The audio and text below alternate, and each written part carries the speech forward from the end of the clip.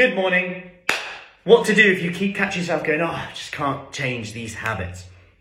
Lessons from a 6-year-old's homework. So we did some words last night in terms of the homework for the week ahead. So just spanning out some words. And one of the things it says is to stick them on your door so that when they walk through the door, it's almost like a password. So you walk in, you say the word, you spell it out, and it allows you to almost do the homework without really having to sit down and do the homework. You can do that, but then you keep learning as you go. It's a password to get in.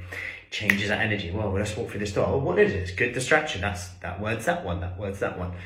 And there's a good lesson in that. It's something that we talk about a lot, and something well out there in the research, something called benefits cards, pretty much a CBT technique, cognitive behavioral therapy, to double your chances of success, because our attention is on where we want to be, who we want to be, how we want to look, how we want to feel. And that's to keep those benefits top of mind awareness, whether it's on the fridge, whether it's in the fridge. You know, we know from research that having a family photo on front of the fridge is more associated with making better choices, like almost like a stopgap reminder of why you're doing what you're doing. And similar here, can you consider why you're even doing this in the first place? The health goals, the fitness goals. Stick this in places you see, whether that's an item of clothing you want to fit in for in the summer, whether that's a family event that you want to be looking good for, whether that's a fitness challenge that you want to do, a mountain that you want to climb. If you can see that, the more you see it, stick it on doors, the more you're going to be like, yes, this is why I'm doing it.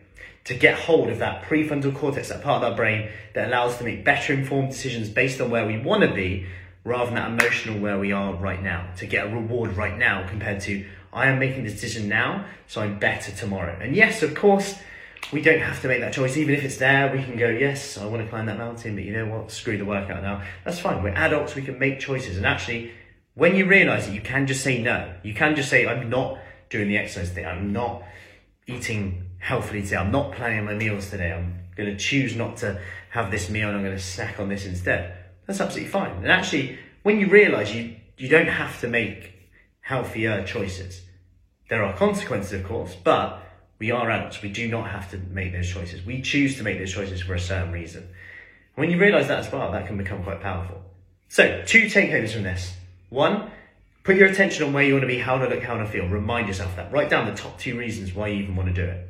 2, can you couple that then with an action? There's nothing better than action in here.